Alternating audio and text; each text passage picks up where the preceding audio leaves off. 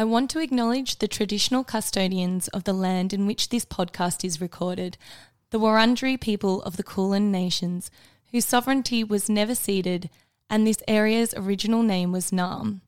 We pay respect to them and their elders past, present and emerging.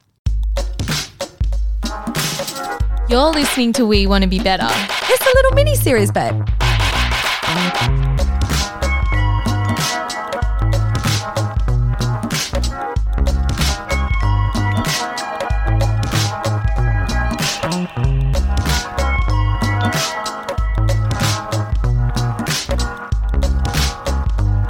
I don't really remember a time before I drank because honestly, it's all I've known for so long.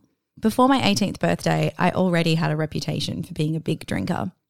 I remember at my brother's 16th birthday party, when I was 15, I drank close to half a bottle of Bacardi on top of what I had already been drinking. And boy, oh boy, did I get drunk. I don't remember much, obviously, but I do have a vague recollection of dancing to the Augustus Gloop Oompa Loompa song, the Johnny Depp version, being put to bed, waking up in a pool of vomit and crying that I was letting my brother down by not being there for his party. I also remember the next day I had my first ever hangover. Sure, I had drank before, but this was something else. I crawled out of my mum's bed, which is where I'd been placed after vomiting in my own bed, and lay on the couch in the lounge room, incapable of doing anything else for the rest of the day. I told Mum I couldn't go to my part-time job at Hungry Jack's that night because I was too sick. But she told me if I want to drink like an adult, I have to suck it up and work like one with a hangover. I remember that shift was torture, and I also remember very clearly thinking I would never drink like that again. I also remember that my behaviour became that of legend. You know, in high school, if you just vomited and cried at a party, you'd almost never live it down. But if you did it because of alcohol, oh, well, then you were the man. Everyone laughed at my behaviour. It was a highlight of the night. I was celebrated for my efforts and went down in history books as being totally sick. I learned early on that drinking was cool, and drinking to excess was really cool. By the time I was of legal drinking age, my reputation as a big drinker was well and truly solidified. To say that alcohol was a big part of my life would be an understatement. It was actually a part of my identity. I was the gal who never turned down a drink and was always up to party. And while I was definitely the one who drank the most, I was always in good company of big drinkers. Because of course I was. I thought sober people were boring and I wouldn't be caught dead with them. But my entire social life was just drinking. And big deal. We were 18, 19, 20. That's what we do, right? I do remember people voicing their concerns over those years about my drinking, and I literally thought they were crazy. There was nothing wrong with what I was doing. I was just a young girl who liked a bevy. That's normal. When I moved to Melbourne at age 23, I got a new taste for alcohol. This wasn't like in Perth. In Melbourne, you could drink all day, every day, any day of the week. I was going out all the time, meeting new people and bonding over the beautiful amber liquid that is beer. My party girl image reached dizzying new heights in Melbourne, and I was entirely on my own with no one to rein in my behaviour, and I was running wild and free. I lived by myself and I spent many nights drinking alone. Most nights, actually. There was a time where I was drinking a bottle of Bacardi a night. I drank so much Bacardi that I drank the bottle shop across the street dry of it, and they felt bad they didn't have enough stock for me, so they gave me a discount on vodka. And I had considered that a win. I mean, I drank a lot, sure, but I really didn't think there was an issue. It was still a fun time. I was going out, getting shit-faced, having sex with randoms. I was living the life, baby. Just doing what we're supposed to do, right? And anytime a family member, hi mum, called to voice their concerns, I thought they were being dramatic. Didn't they know me? I've always been this party girl. The thing is, though, I hated my drunk self. Drunk B was embarrassing. She blew all my money. She was irresponsible. She'd drink drive. She took drugs. She said dumb shit. She fucked guys I didn't want to fuck. She put herself in incredibly dangerous situations. She sexted her boss. She was just an all-round general fuck-up, and I hated her. I really hated her. And I often wondered why, if I hated this girl so much, why would I unlock the cage to let her out every night? I knew I hated my drunk self, yet I continued to get drunk. I actually blamed myself, not the alcohol. I still loved alcohol despite what it did to me. By the time I met Palmer, who I would later go on to marry, I was at the absolute peak of my partying behaviour. In fact, in many ways, Palmer saved my life. Alcohol had led me to drugs. Dangerous drugs. And honestly, I don't know if I'd still be alive if I'd continued down that path if it weren't for Palmer. And I'm so grateful that he saw through to the real me and didn't walk away from me. That was a really hard time for me, and I've spent years trying to forget it. What angers me the most is that I have spent so much time blaming myself, blaming the drugs, but honestly, I should have been blaming the alcohol. Alcohol was always the preemptive to my bad decision making. I gotta laugh when they say that weed is the gateway drug because no, I'm really sorry, booze is. I cleaned up my act with drugs, but never stopped drinking alcohol. My drinking wasn't as bad as before. I certainly wasn't downing a bottle of Bacardi a night, but it wasn't uncommon for me to be drunk at least 3 nights of the week. I had a boyfriend, soon to be husband, who loved me a lot, arguably too much, because his adoration of me lured me into a false sense of safety around my drinking. He didn't really drink, but he never voiced any concern about how much I drank. And I was always doing it in his presence. And he's a non-drinker, so I guess it couldn't be that bad, right? Palmer had a lot of friends, and I joined their friendship crew, and they were all drinkers. I was right at home with all these people who drank all the time just like me. I was drinking a lot, yes, but it was just business as usual. A regular, run-of-the-mill millennial binge drinker who glorified booze and wore her love for alcohol like a badge of honour. No big deal. But I still hated my drunk self. I loathed to hear people tell me of the things I did or said the night before. I deleted anything that was drunkenly posted to my Insta story. My hangovers were clouded with shame and regret. I would spend hours on the couch the next day, incapable of moving, struggling to summon the will to get up and shower, and having to resort to a bath because I couldn't have the strength to stand. I'd blow money I didn't have on Uber Eats. I'd hide away and avoid texts, phone calls, or DMs. I questioned everything about myself, who I was as a person, why I was the way I was, cringing at whatever vague memories I had of the night before and grappling to understand why in the fuck I kept doing this shit.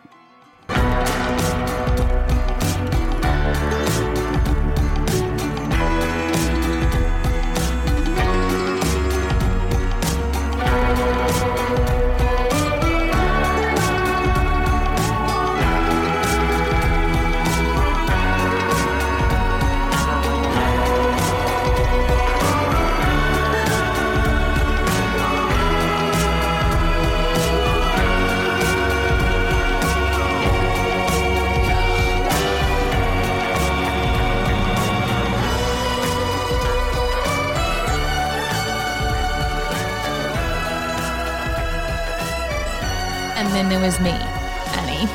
Unlike Bianca, I never really analysed my relationship with alcohol at all. I didn't really consider I even had a relationship with alcohol. Like so many people, I had those mornings after a big night where I would say to myself, I'm never drinking again. But doesn't everyone do that? I grew up in country Victoria in a town of about 10,000 people. In the country, everyone drinks. I took my first sip in a tent at an 11-year-old's sleepover birthday party. I remember trying to act drunk just to fit in. The party of young girls then all started jumping into the outdoor pool at midnight in the middle of winter and getting their prepubescent breast buds out. Though I was boobless, I just did it too because being drunk was so cool. It meant you were mature and no longer a kid, you know? I cringed to think of how easily I was led. As my mum had said 1 billion times, if your friends jumped off a cliff, would you do it too? Well, there I was taking a full run up and jump off that cliff. The first time I got smashed, I was in year 8. I think I was about 14 years old. Again, another country sleepover with swags in a paddock. At this point, boys were coming to parties too, and I just didn't want to look like a nerd, of which I was, of course, so I wrote myself off. That night was actually the night I had my first kiss, which was late compared to all my friends. But hey, I was frigid as fuck and I could not let them know that. But alcohol helped me and allowed me to loosen up. I couldn't even feel my mouth, I was so drunk. So goodness knows what my snogging style was like. Oh, and I remember waking up next to a dam. So yeah, look, not the safest scenario in hindsight. Drinking underage was quite normal, and although my parents were really strict and all the drinking I did was behind their back, most parents accepted that it was a done thing, and most parents even purchased alcohol for their kids. As a nearly 15-year-old, I started working in a pub. I wasn't allowed to serve alcohol, but I was very exposed to drunken Australian so-called larrikin culture. Oh, and this was the time when people smoked in the pub too. You know, that's going to be something I tell my kids back in my day. So needless to say, alcohol was around me from a really young age. Despite all of that exposure at such a young age and, you know, having a party girl stage from about 18 to 20 years old, I didn't really have a love of alcohol. I had my first child at 21 and then twins at 23. I was forced to tap out of the party lifestyle so many of the young 20-year-old friends were going through, and I barely even had a sip for 5 years. That wasn't until my kids were old enough that I could pass them off and say, Mum's going to have a little treat for herself. I never drank by myself. I never drank anything I didn't like the taste of. I nearly always drank the least of any group at a table. If I had a few, I still knew I had to get up for Auskick or to walk the dogs. I was a civilised drinker with maybe biannual moments of having a big night out. But that was it. I had control over alcohol, and although very empathetic, really I just couldn't relate to getting addicted or having a problem with it. Alcohol and me were fine. Oh, well, so I thought.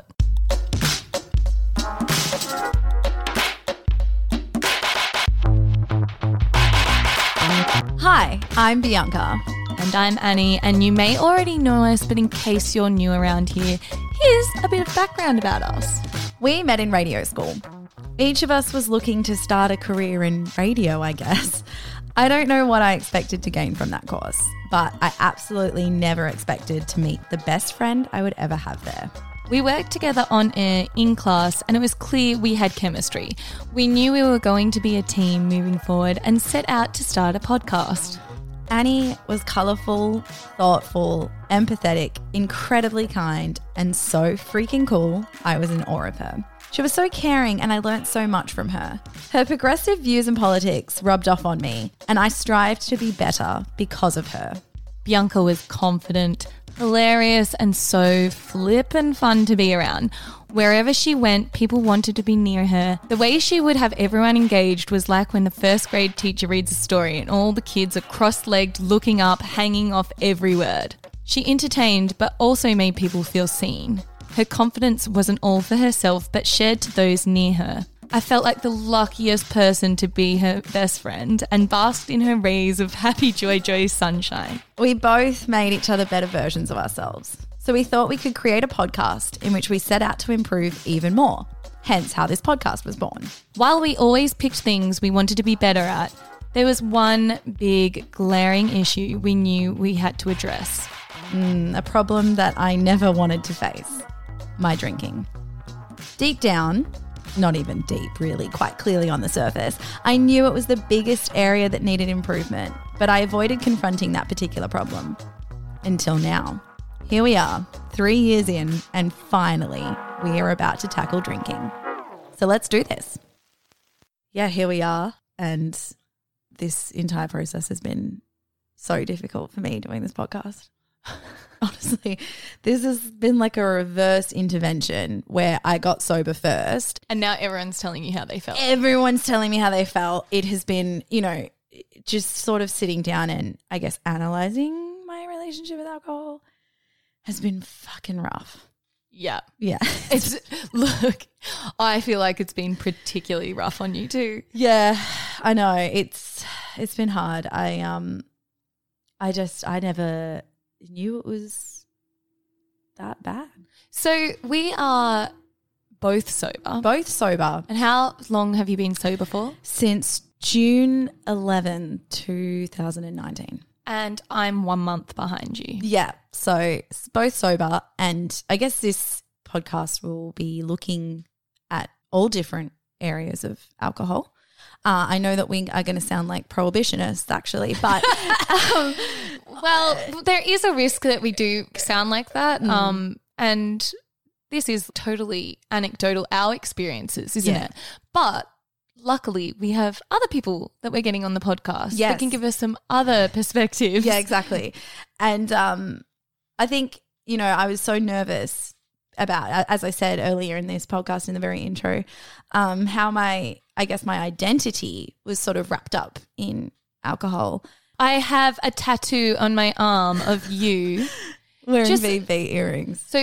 So that new people understand the love that we have for each other. I have a tattoo of your face on my arm, and you have a tattoo of me on your arm. Yeah.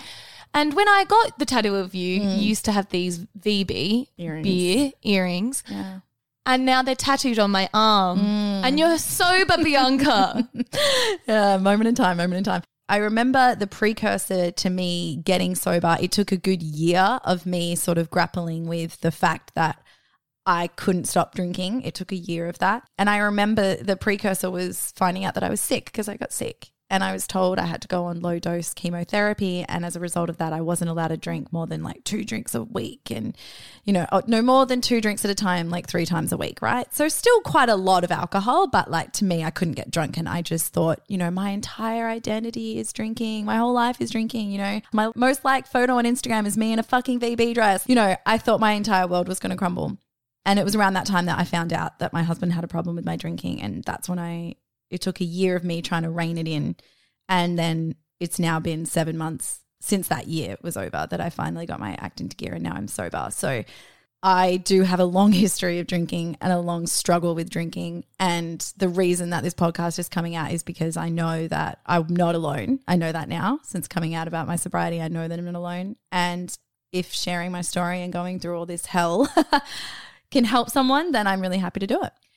And then funny enough, I started out of solidarity to you and found out that, oh, well, you know, I don't want to do spoilers right up the top in episode 1, but maybe I have a bit of a look at my drinking as well, because I really didn't think that there was anything at all with my drinking.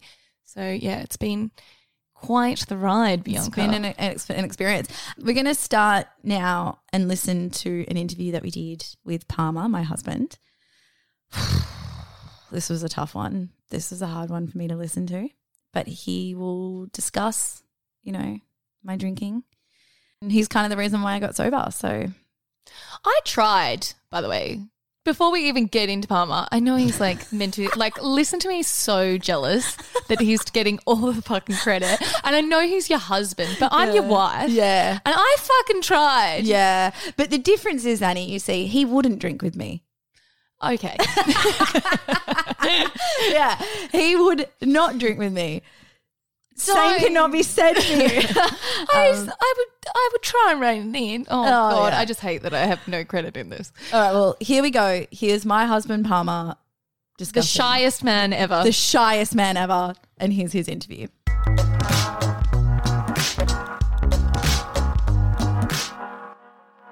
So, Palmer. Yes. Obviously, when you met me, I was drinking. How did that affect you? You were drinking. How did it affect me? I don't know. I think I was pretty in love and maybe blinded by a few things, like how much you drank and how heavily you drank and how drastically it affected me and our relationship. But this is really hard to take. This isn't as fun as I thought it was going to be. But I wasn't perfect either. Never said you were. So. No, yeah. Do you think it has been better with Binky quitting the drinky? Oh my God. Nicely worded. I do think it's been better. I think we have a lot more time with each other. We get to hang out more. You know, it's not as much time spent hungover or spent nursing your hangovers on a Sunday morning. So that's good. We do stuff on a Sunday, which is fun. Mm-hmm. Get to hang out a lot more. you know, you're a wonderful person, but after you've had a few drinks, your personality can change. Why did you not bring that up sooner in our relationship? Like, why did you wait until we were married for over 2 years to say that? It's a hard thing to bring up.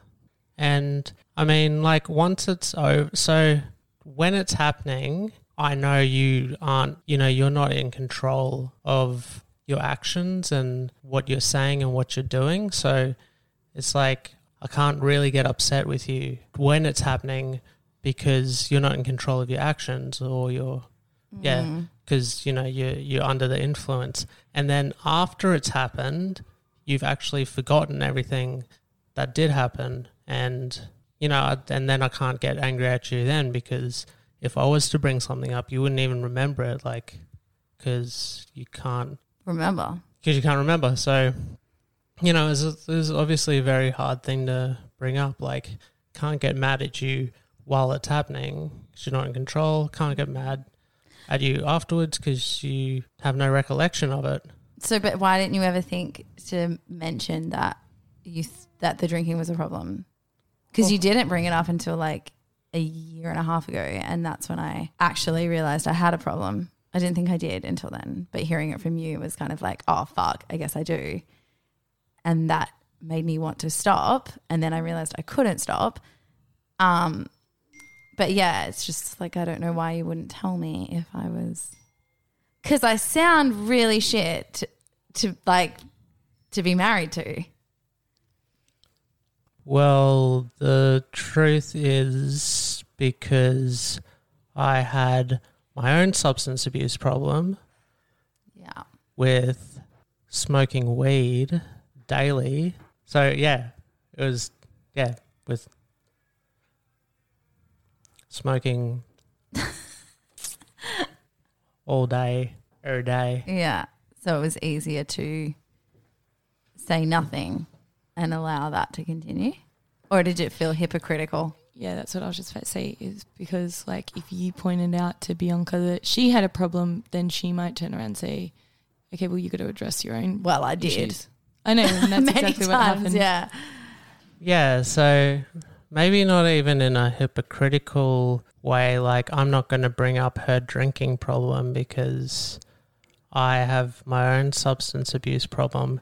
It was more that I was using it as justification for my own substance abuse problem because, you know, if I would ever think like, you know, I'm, you know, stoned all the time and I'm not present in our relationship, can't remember a lot of the things we talk about, the experiences we have together. Obviously, that's not a good thing, but then that's, I guess it's okay because, you know, of her drinking. Because I don't remember half the stuff either. Yeah, so it's like... Even the playing field. Yeah, exactly. So it's like I felt really shit. Like, you know, I was thinking like I can be a better husband if I just didn't smoke weed. But then I was like, it's okay that I'm not a perfect husband because Bianca has this problem with alcohol. So she's not perfect either. She's not perfect either. So we both have our flaws. So we just live a flawed existence together. That's the saddest thing I've ever heard. Well, yeah, well, and it did get to a breaking point where you were like, I can't handle your weed smoking anymore. And I'm more introverted and I'll sort of direct my problems inwards. So I was at a breaking point internally. I just never verbalized it until you said to me what your issues were with me smoking weed. And then my only recourse or my only, you know, retort for that was like, well, I can't handle your drinking anymore. Mm. Yeah. So that's why I never brought it up before, because it was the balance to my own shortcomings. Oh my God. Yeah, that's really... So when I got sober... Yes. How was that for you? Well, it was good. I was really surprised. I was really shocked that you did do it just because you went from, because I knew like there was lots of times where you didn't want to go out or drink and you're like, I'm not going to drink. Or like I asked you for help. Like I would be like, you need to stop me if I'm drinking. Like, can you help me? And you were like, why is it my responsibility? And I was like, because I can't help myself. I look back on that and I'm like, that's such a ridiculous thing to request of you, to be like, hey, I'm not an adult that can look after myself, so I need you to do it for me. And you were like, no, which I thought was so unreasonable. But now that I think about it now, I'm like, oh my God, you were so right to tell me I'm an idiot. Yeah. There were times where I'd try to take you out of the situation because you're having, you obviously gotten to that point where you were pretty drunk, and I knew that there was a part of you that, wanted to stop drinking for that night, just go home and go to sleep. And yeah, I would be like, should we go home now? Should we pack it up? We'll make this one your last drink, then we'll go. And you'll be like, yeah, that's all sweet. And then sometimes we would go if you were like completely like buckled and you were to the point where you're like, oh, I got to go to bed. And then sometimes you'll just be like, oh, you go ahead and I'll just stay and have a few more drinks. Sometimes I'd see you soon after, or sometimes I'd, see you a while after. So I did try for a few times, and then I guess I just stopped sort of going out with you. Yeah.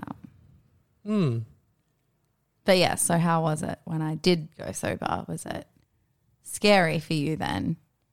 Yeah, it was really scary because you were doing really well with it, and there was a week went by, and then 2 weeks, and then 3 weeks, and then a month in, it started to occur to me that this is not a short-lived thing, that this might be your new way of living. So, sure, 1 month sober is, it's not a life change sort of thing. It's just you took a month off. But if it was your new way of living, then there was no possible way, our marriage would survive if I just kept smoking weed. Like it's not feasible. Like, however much you loved me, it might have worked for, a few months or half a year or a year or maybe 2 years. But there would have come a point where you're like, I'm trying to live my best life here, and you're not interested in doing that. You're just, you don't want to change, and you're just happy with, just being stoned all the time. And I've just got, things to do in my life, or, I've got a better life to live. I just want more than this. And then after I realized that, I started, panicking a lot because I'd tried to stop smoking weed for a really long time, and it never took. Like, I'd had many, many, many attempts, and I was never able to stop. But yeah, I just sort of started taking steps towards that, and did a few things that were important, like threw out my bong and threw out all of my smoking utensils, and become less attached to it. And as soon as I was able to sort of break free from it, I jumped on it as quickly as I could, and yeah, now I'm sober too. Yeah. I'm so proud of you both. And it's better. And it's much better, yeah. Yeah. It is. Do you feel like, just to weasel myself into this conversation, did you hate seeing me turn up? Did you feel like I was an enabler? What? When you turned with up? With Bianca's drinking? Drinking? No, not at all. It's hard to blame anyone else, or even blame Bianca for it, because it's just alcohol. It's just part of culture, and it's just part of like it's the accepted social norm that, if it's the weekend, you're going to have a drink, or if it's after work, you're going to have a drink, or if you see your friends, you're going to have a drink. So it's not your fault for being her friend and hanging out with her or anything. And of course, alcohol's involved.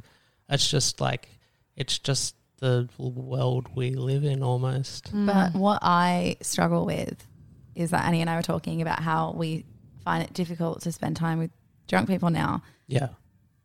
How the fuck did you do it for so long being married to me? And like, both of us. Like, how did you – I just don't know how you coped with that, because I couldn't do it. And, like, it mortifies me now to think about it. And, you've even said to me that, like, you didn't want to see me because I embarrassed you so much one night.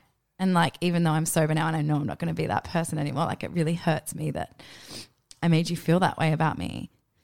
It's really hard that you were married to me when I was like that. Yeah, I think, you know, I loved you so much that I was, you know, there's not a lot that I wouldn't do for you. And maybe... Yeah. And I think maybe smoking weed as well, sort of a large reason why I did that was self-medicating myself so I wouldn't have to deal with issues and I wouldn't have to deal with problems like problems of my own or, you know, issues within my life or anything. So that being an issue, you know, I think smoking weed helped me cope with it because, you know, I'd maybe be upset or angry about it or depressed that, you know, this was my life.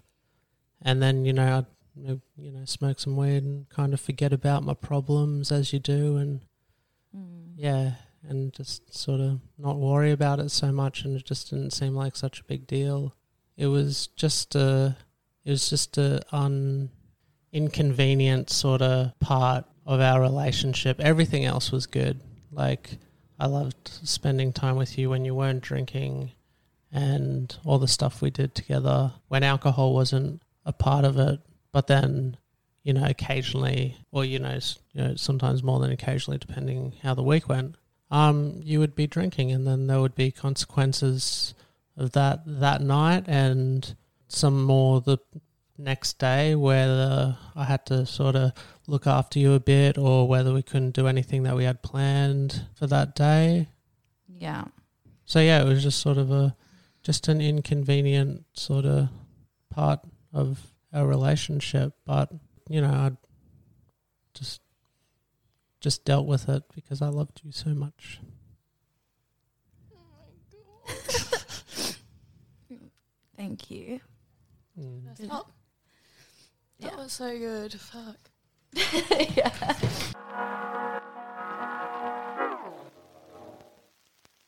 So how many times have you listened to that back? Oh, too many times. Editing it, the amount of times I've listened to it. You're 100% cry rate. And for someone that isn't meant to cry, you have cried so much producing this mini-series. I know. I am so not used to it and I'm the awkward one that's just always in the room.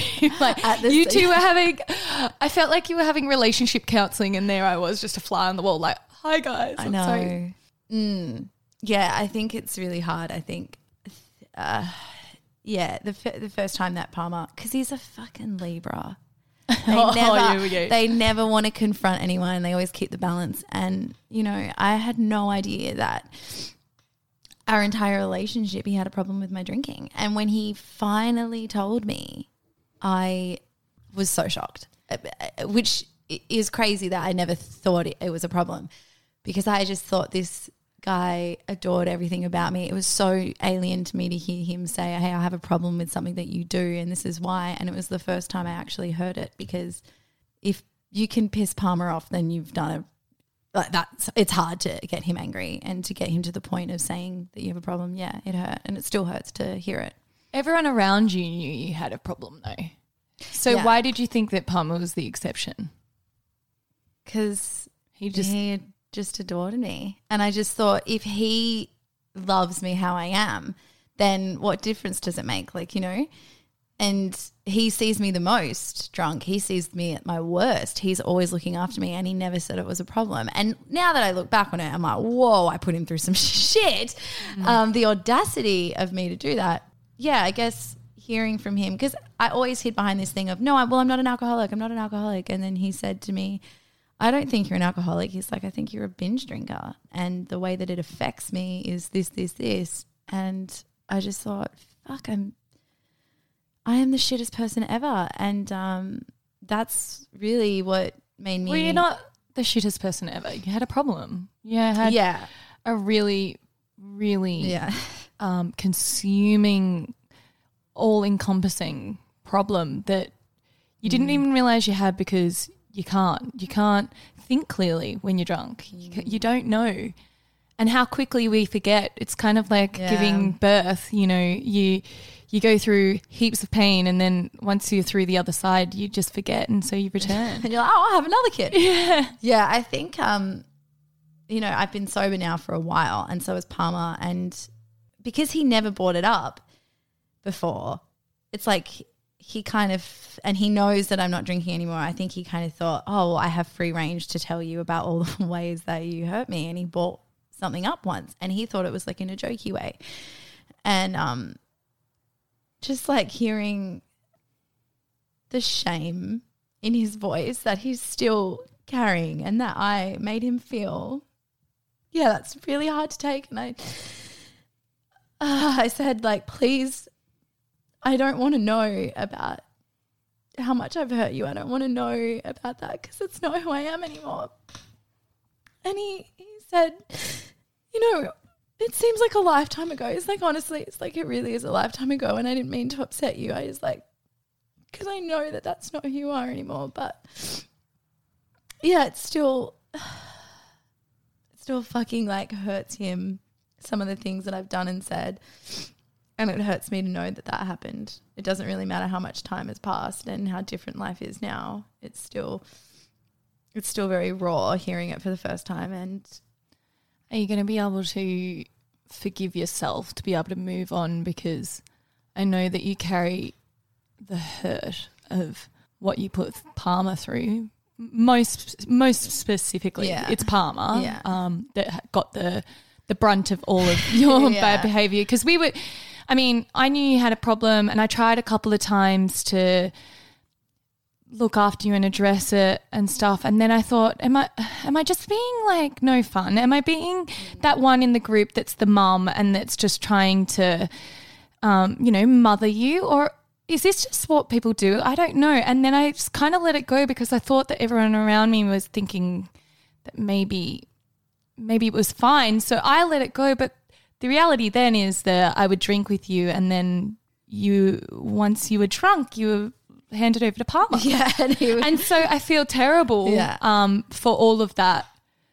And I myself feel really bad about Palmer. But no, don't. But do you think you're going to be able to forgive yourself to move on, or do you think that this is just forever? No, I do know that like I will eventually get over it. And like I think in some small way, me getting sober forced him to get sober. And I know that he is really grateful to me for that. So I remember a few days before we got married, I was having a drink and I was being very philosophical. And I said to him, you know, I'm sitting here and I'm about to marry you and I'm so excited and I can't wait. And, you know, do you think we'll ever get divorced? Like I can't imagine that ever happening because of the love I have for you right now.